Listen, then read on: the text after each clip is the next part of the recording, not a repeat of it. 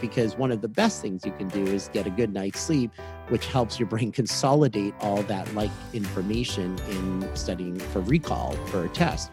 So it helps us think more clearly. In terms of psychologically, it helps reduce anxiety, irritability. Our frustration tolerance is a lot higher. Our ability to tolerate distress, to think clearly during periods of stress is much better when we sleep.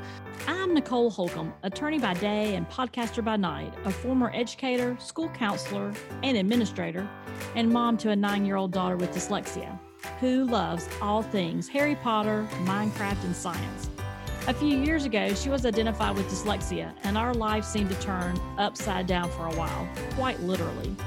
I created the Dyslexia Mom Life podcast to help you navigate the upside down journey of dyslexia. You got this. If you're wanting to thrive as a mom in this dyslexia journey, then you're in the right place. Let's get started. Welcome to the Dyslexia Mom Life podcast. Today, in episode 17, I'm going to be talking to Dr. Roberto Olivardia. He is a clinical psychologist and clinical instructor of psychology at Harvard Medical School. He has appeared in publications such as Time, GQ, and Rolling Stone, and he's been featured on Good Morning America, CNN, and VH1. Today, we're going to talk about what every parent needs to know about sleep. Dr. Olivardia is going to share with us the benefits of sleep, and also he's going to share with us some techniques and strategies that we as parents who struggle with getting our children to sleep, why that might be, and what are some strategies that we can use to help our children get better sleep. So, sit back, relax, and enjoy our conversation. We are so excited to have you on the show. And if we could just start out with you introducing yourself to our audience and telling them a little bit about your work. Sure. I am a clinical psychologist and a lecturer in the Department of Psychiatry at Harvard Medical School in Boston, Massachusetts. And I have a private practice, and I specialize in working people of all ages, children, adolescents, adults, ADHD, executive functioning issues. I also specialize in treatment of eating disorders, particularly in boys and men, people with obsessive compulsive disorder. I see a lot of students with learning differences, learning disabilities, dyslexia. And then on a personal level, I have ADHD. I come from a long lineage of people with ADHD and learning differences. I also have probably when I was younger, although it wasn't identified, more of a mild dyslexia. I have a 15-year-old son with ADHD and dyslexia. And so I completely understand as a parent, because, I'm a parent first before anything else, the sort of that journey on that end. So, I come to it from a lot of different perspectives. Absolutely. And thank you for sharing that as well. So today we're obviously going to talk all about sleep, and I'm so excited to talk about that because that is something I'm not only very interested in, but as a parent, very interested in. But before we get there, could you share a little bit about, for the audience that may not realize or, just starting this journey, a little bit about the co-occurrence of dyslexia with ADHD? I know a lot of your research is also in ADHD, and I think that'll be helpful as we talk about sleep, maybe to introduce that a little bit. Sure. So we use the word comorbidity to refer to the association of when we see one condition with another. And we know with ADHD, about 50 to 60% of people with ADHD will have some kind of learning disability or learning difference, the most common one being dyslexia. And in research on dyslexic populations, we'll find about 30% of people with dyslexia have ADHD. Frankly, I would say in my experience, it's probably higher. I would say it's probably at least half the people that I've worked with dyslexia also have ADHD. And part of ADHD are what we call these executive functioning issues. So executive functions are all those cognitive processes that our brain does to get things done. We have to manage time. We have to prioritize, organize our working memory. And these are things that even if you don't have ADHD, often affect kids with dyslexia, are the executive functions. And sleep is, always been a big interest of mine as someone who has had sleep issues and sleep problems and disorders my whole life. That is very, very common in people with ADHD. And as well as even kids I worked with who have dyslexia, who may not have ADHD, a lot of the executive functioning issues that they have get wrapped up into sleep in a lot of ways. Yeah. I know with us, our daughter is dyslexic. She's 9.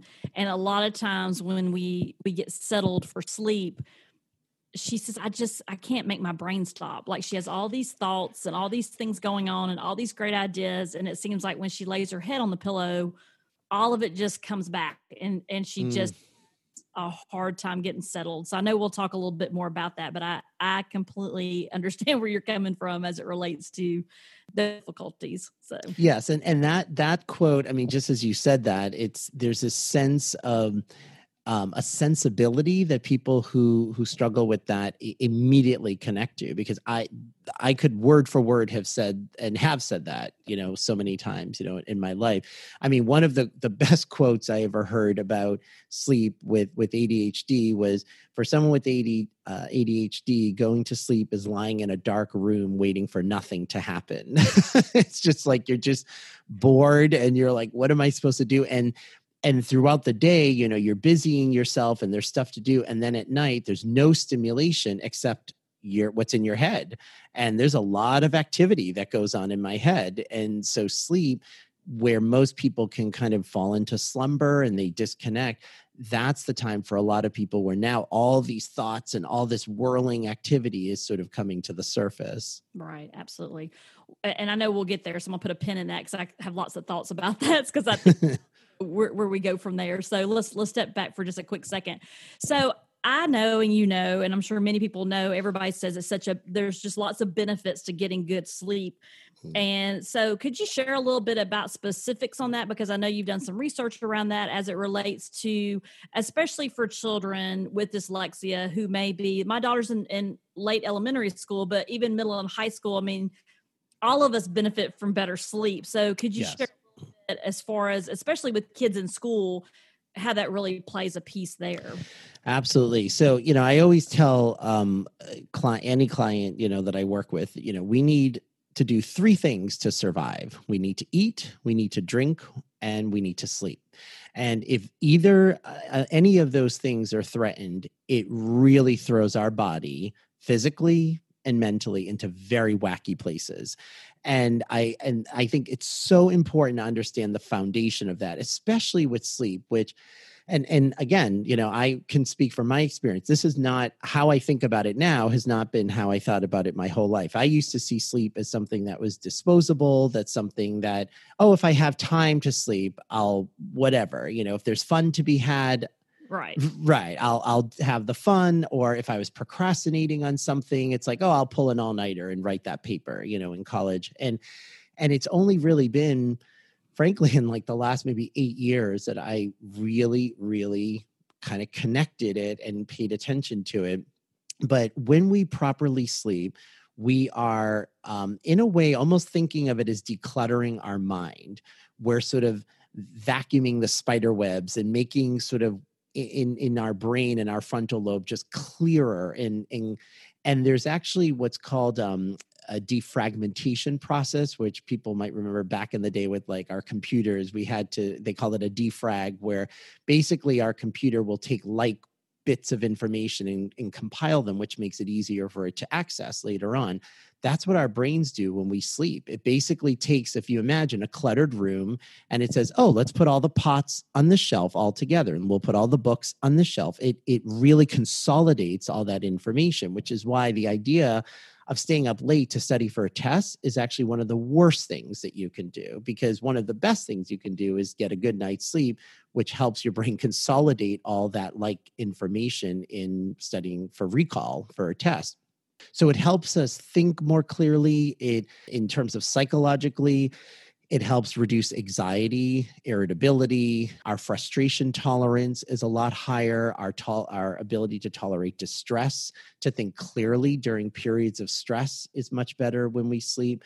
Interestingly, there's a lot of research in terms of that interplay also with weight and with appetite regulation, that when we don't sleep well, our metabolism drops and our body, because in a way, our evolutionary brain does what it can to keep us alive. And so if we're not sleeping, our brain thinks, well, it must be that there isn't enough food, because that's a really important, that would be the only thing that we should be sleep deprived if we're looking for food. And so our bodies, without us needing to, it drops our metabolism, it holds on to body fat storage, and it actually has us crave sugar and carbs. And so, one of the contributing factors actually to obesity is sleep deprivation. So it hits us in that way. So sleep is so, and then of course what it does to our immune system is, I've seen, in periods of my life where I was vastly sleep deprived and then would get shingles and would get mono and would get like things that a young person shouldn't be getting, but it's because my immune system, it's just too much. It's like, we wouldn't think about running a car without, oil and gasoline, like it would just peter out at some time. So, but especially for any neurodiverse kid that, I still, marvel in looking back and thinking how much energy it took me to get through the day, like at school. Prior to college, school was not fun for me. I didn't enjoy it. And it's just so much energy for these kids to just get through the day. And especially kids with dyslexia who have this additional sort of dimension of, especially if they're not even getting the kind of education that they need, and work and remediation they need as much fuel, even more than your typical kid. So when they're sleep deprived, and studies will show that it just makes everything even much more difficult for them, which then makes them really not like school more, which then becomes this really bad cycle very quickly. So at the foundation, the first session I have with anyone, I'm always asking, tell me about how you're eating throughout the day. Tell me about your sleep habits. And let's start with that. Because if somebody's telling me they're sleeping 3 hours a night and they're anxious or depressed, we're going to start on your sleep, because we can clear up a lot just by getting those things in order. Right. And I know, you see different things when you look at different research as far as what is, and even, physicians may have different opinions on how much sleep someone needs. So as a parent trying to figure that out, I know everybody's different, but I know there's some general guidelines as far as sleep. How do you help your clients kind of figure that out, and your patients figure out what is a good amount of sleep for their child? So typically with young people, and even when I tell young people this, they're, shocked, but it's about in adolescents, who, especially that group, is very, very tough, because they now have all these devices and things to keep them up, late at night. They need, anywhere from like 8 at the minimum to like 10 hours of sleep is what's recommended. Now, again, there is some variability. Like, we know that there's some research on particularly certain subpopulations of people with ADHD that might require less sleep and do fine. But part of it is how we test that, though, is let's look at when somebody isn't distracted with video games and with the internet and whatnot, like, do they get themselves tired? And I know, for example, like for myself, it was always difficult for me to go to bed super early as a kid. So I have something called the delayed sleep phase syndrome, which is not uncommon in people with ADHD, where in a way where a lot of people are getting tired at 10 o'clock at night, I feel like this rush of energy. This is less so now as I'm getting older, but when I was younger, I would get this surge of energy at 10 o'clock at night. And to me, it was, like 1 that I would start to feel tired.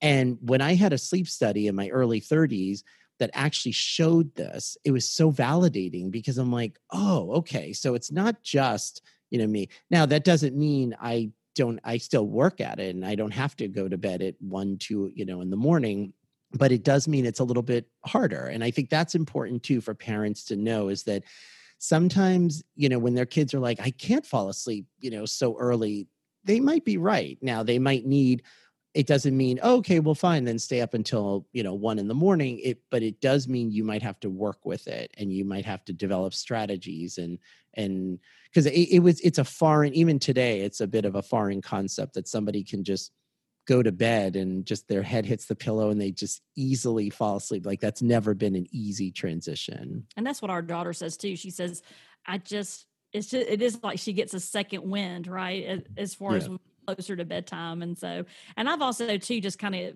tried to give myself a little bit more grace because, we grow up thinking, well, we just got to lay down and go to sleep. But I know for her, she needs that white noise or she needs something in the background. And it may be that she's watching the same show she's seen literally probably 25 times. Yep.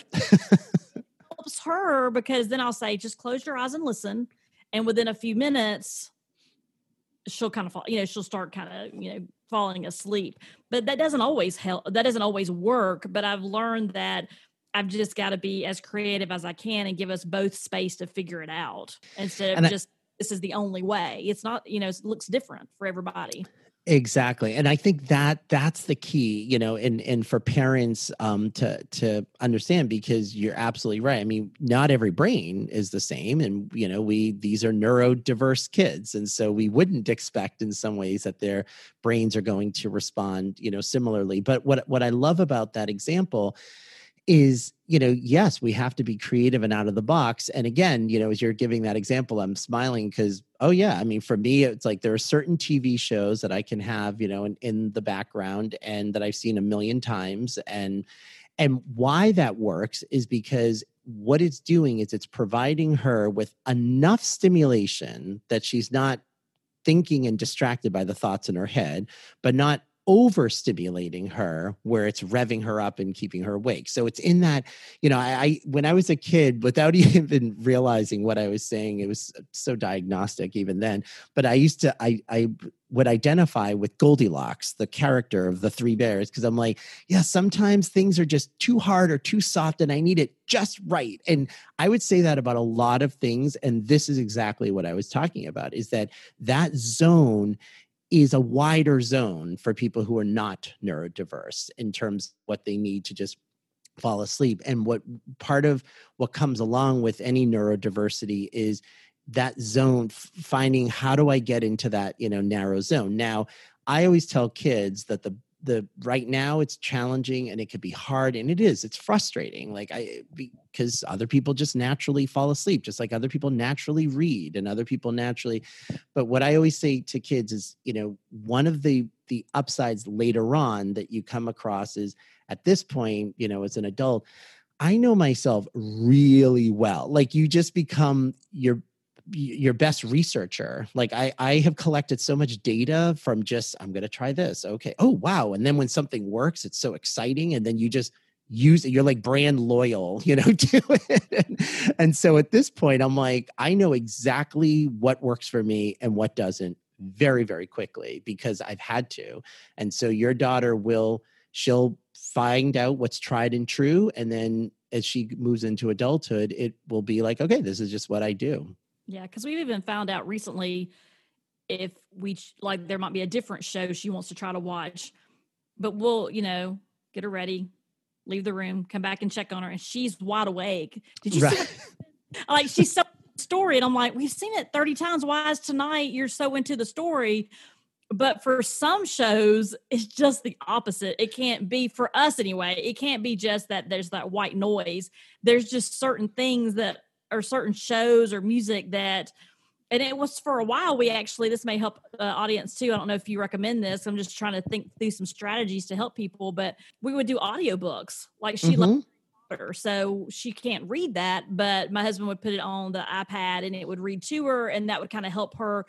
She'd close her eyes and kind of visualize the story that she's watched over and over again on the movie. Yeah. So I don't know, do you recommend, what are some other strategies or recommendations we could share? Is something like that good for people as well, like audiobooks and things? Or Absolutely. I think that the general line is try it and see how it works, because for some people that wouldn't work. Like, so for example, reading before bedtime could not be anything I could ever do, because either A, I'm not going to read a book that I find unstimulating or boring. Like that's part of ADHD, is that I have a very, very low tolerance for boredom.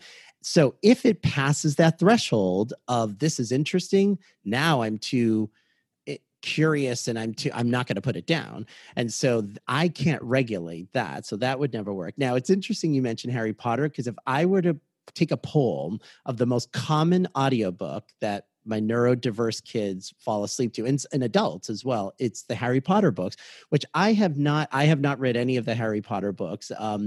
But I've been recommended by friends that they say the audiobook is amazing, that the guy that does it. So that could work for some people because they can drift off and they'll pick up where they left off and they know the story. And for other people, it doesn't, because it's just, they love it. They connect to it. It's same with music, that, you know, sometimes you can have music playing and that's like enough. And then other times it revs them up, and it's not always predictable too. Now, strangely, like I have he's 11 years old. He has dyslexia and ADHD and sleep issues.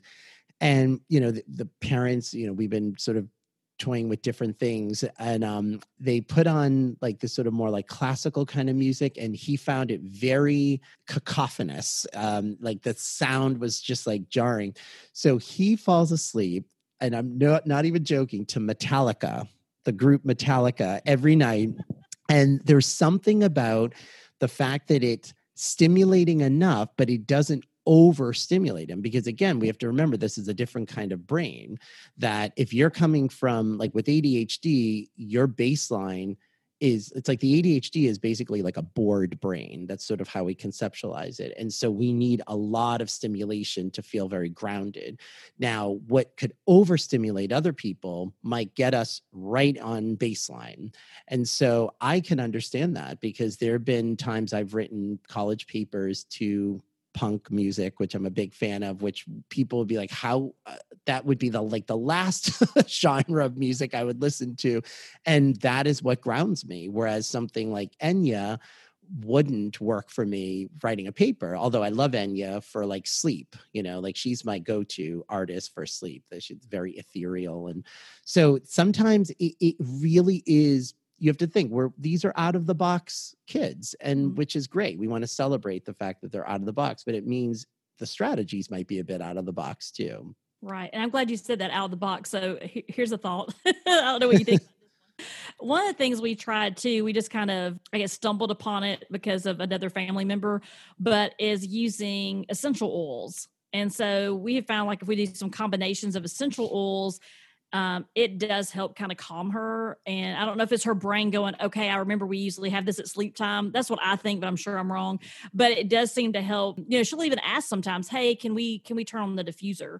And actually, I guess, correlates that with sleep too. And so, because I use it during the day in my office, but at home, I usually use it mostly at night, but we have found that helps. I don't know if that's something. Absolutely. So with, you know, anything that's sensory, because basically what we're trying to do is, you know, with people who have sleep issues, like going to sleep, they're almost not properly grounded. Like if you think of it like from almost like their body is sort of floating, or their mind is floating, where we want to be like in the bed, our mind in focused on going to sleep. So how do we like ground ourselves? Now that can be physical in the sense of like weighted blankets, for example. Now I bought one for myself. It was a 20-pound blanket, and I slept so deeply. Now for me, however, I almost had this hangover effect though from it, where the whole next day I was so groggy. So that doesn't work for me. But I have kids that I work with, they love it. Like they were like, oh my gosh, I wish I had this, you know, since I was born, basically. So it could be as physical as that. I sleep though with a heavy comforter on me. So I have to have some weight on me, turning, you know, the temperature down, you know, but things like oils, absolutely. Like there's something like, so I see all my patients virtually now because of the pandemic, but I come into my office. I have a private office and you know, through the computer, but I still put cologne on every day, because to me, cologne was, I mean, certainly I don't want to smell, you know, to other people in a negative way, but I like the smell of it. Like there's something about it that is very grounding and calming. And so I know lots of people that have diffusers and things like that have like very pleasant sort of smells, and it's grounding. Mm-hmm, mm-hmm. And what are your thoughts on, kind of switching gears a little bit, as far as the use of things like melatonin? I know we've used it number of years and it worked for a number of years, but now I think maybe her body's just used to it and it doesn't seem like it works as effectively as it once did for us. So I was curious what your thoughts were on that as well. I know everything's very individualized, but I was just curious what your thoughts were on melatonin. Yeah. So melatonin is actually, and I, of course, always preface, by saying always consult your pediatrician and always consult your doctor. I'm not a physician, but the studies show it can be very helpful actually for kids and not for, again, the majority of kids, not harmful. You can sometimes develop a tolerance for it, if it's taken in, a certain amount of milligrams. But in addition, it's, I guess, a question of, is it, for some people it's tolerance, and for other people it's that you have a system, the body is growing, so who you are in first grade is a different body than who you are in fifth grade. And so it's not that the melatonin didn't work. It's just you might need sometimes a different dosage, of it. A lot of times, though, too, people will take it as a sleep aid, meaning that they're taking it at the time they go to bed, which is not how it's supposed to be. You really should be taking it about 90 minutes before you go to sleep, because what it's really doing is secreting sort of melatonin, which is readying your body to go to sleep. So a lot of times people are in bed and they pop their melatonin. That's not, it's not going to work. That's not what it's, meant for. But yeah, there are lots of young people that I work with who that's part of their nightly. They've been taking melatonin for a number of years, and they're fine. And it can be very helpful, because basically what's happening in some of these neurodiverse brains is that they're not getting the proper levels of melatonin that, again, is readying their body for slumber and for sleep. But definitely always, check with your doctor, because sometimes, especially, there are 3 milligram, there are 5 milligrams. Sometimes people take too much of it and then they have this sort of hangover effect the next day and things like that. So you always want to just check with your doctor. But yeah, it's not, in general, not a harmful thing. Thank you for that. And also I was thinking too, as you were talking, and a few minutes ago, we were talking about, actually, I think it's before we even hit record, we were just talking kind of about what the world looks like right now and how everybody has a little bit different back to school as far as how that looks. And so I'm curious, as you have been working with people through the pandemic, are you seeing more correlation with problems going to sleep because children are spending more time on devices, I guess is where I'm going. They're spending more time on these Zoom calls. They're spending more time maybe completing work. And so there's just a lot of different debate about that. And so I know a lot of people recommend, be off of a device an hour before. I was just kind of curious if you have seen any of that and what your recommendations as it relates to that as well, and sleep. Did I lose you? Oh, I'm sorry. Yeah, you were slowing down for a second there. Yeah, so I heard the question. Absolutely, that there's no question that the pandemic has complicated things on a number of levels, but in regards to sleep, definitely. I mean, I think when you're with remote learning, you're on a screen all day long. These brains are just, they're both fried and wired at the same time. It's almost like they've sort of oversaturated, and yet it's too difficult to just settle into bed. Like they need something more physically active sometimes to just, again, ground themselves. So it's really important, especially if you're in a remote learning situation, of making sure that your kid has physical activity breaks, that they're running around, they're doing jumping jacks, they're kind of moving, because otherwise, if the body is almost too still for too long and just the stimulation of a screen, they're going to bed and it's almost like they're not settled in any way. So without a doubt, I've seen lots of problems with sleep, given this. And they're not doing a lot of the things that they would normally do that might kind of discharge maybe some of that emotional energy and that cognitive energy that they have. Right. Yeah, that makes sense. Well, I want to ask you a more personal question, which is a parenting question. What's the best advice you've received as a parent? I know you've shared that your boys have, or one of your boys has dyslexia, some ADHD, and you shared that you personally have, ADHD as well, and maybe dyslexia.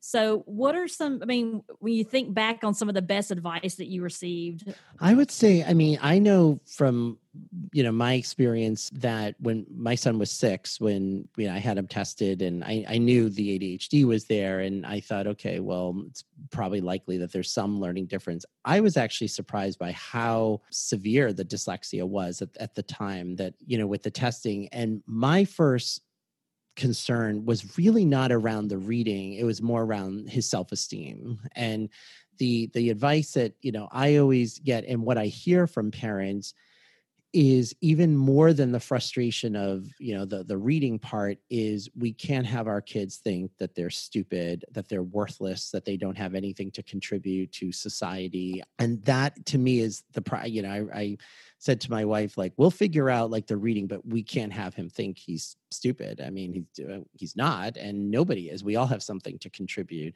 So if anything is, I would say, really, obviously we want to advocate for our children and give them the resources that they need. But let's always remember, first and foremost, is we need them to feel like that they have worth and they have value. And more than, one of the best pieces of advice I remember getting, it was actually a lecture that I had seen from a psychologist named Carol Dweck, Dweck, and she wrote a book called Mindset, which is a fantastic book. If parents haven't read it, it's actually a great book just in general, not even even for people who don't have children.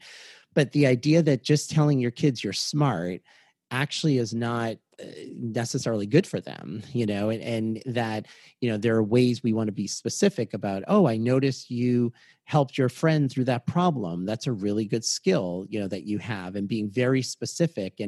And especially as a parent, like when you have a child with dyslexia, because you don't want them to think, that they're dumb, it's so easy to be like, no, you're smart, you're smart, you're smart.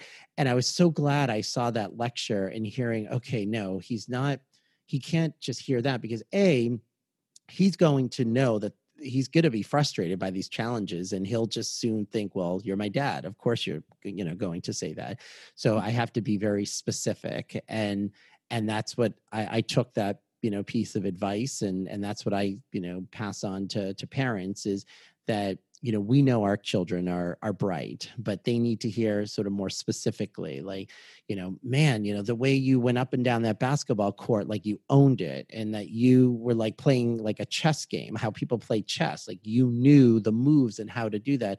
That's not something that comes easily. Like my son has an amazing sense of direction. I honestly have like a learning disability around that. I really, and I've this has been like my whole life in terms of directions. And so it's very easy, especially when you're a child or a kid, to think that what comes easy to you is easy to everybody else. And that's something that's always good to highlight to kids, is say, that doesn't come easy to everybody else. And in the same way that people who are, who read fluently assume that comes easily to other people. And it, as we know, it doesn't. So, but I would say that to me was a very important piece of advice, is that, because of course you just want to be like, no, you're smart, everything's good, you're smart. And to be as specific as possible is really important. Yeah, I think that's spot on. Amazing. Because, at the end of the day, we also want them to trust us, and we know they're going to struggle. Yes.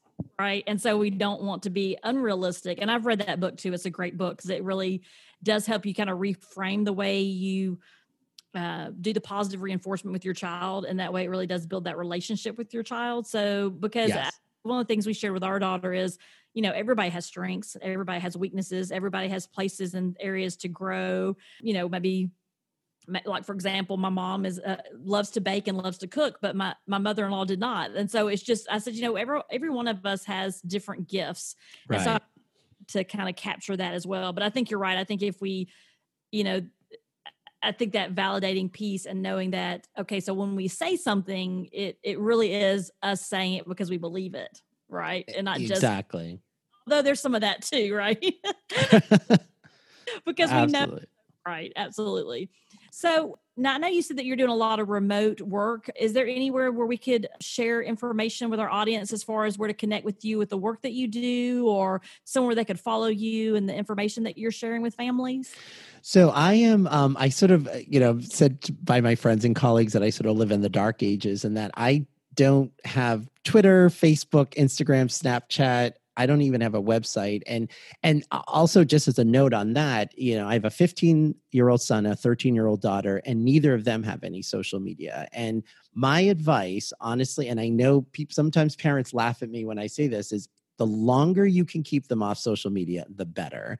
And honestly, my goal is to get them both through high school without any social media. And it's working so far so good because, one, I just know that if I had that, I would have just lost so much time. Like, I mean, it's how do you, it's like candy, I mean, how do you and they expect these kids are going to regulate that. But two is I do a lot of work in the area of body image and eating disorders. And there's a lot of research, very distressing research, showing how terrible it is for both boys and girls' body image, the more that they take in social media, things like Instagram and Snapchat. And so it has, and then socially, all of these other things. So anyway, the longer you can sort of put that off, the better. And a lot of times parents think it's unrealistic. It's actually not. Like my kids are not out of touch with their friends. They're not like outsiders. Like they're able, you kind of find ways of navigating. So I just encourage people to just email me. And my email is Roberto, Roberto _Olivardia, which is OLIV as in Victor, ARD as in Daniel, IA, at hms.harvard.edu. And if you put my name in YouTube, lots of things will pop up on YouTube. It's not on I don't have a particular YouTube channel, but there are lectures that I've given in the OCD world, the eating disorder world, dyslexia world, ADHD world, the various things that I'm involved with.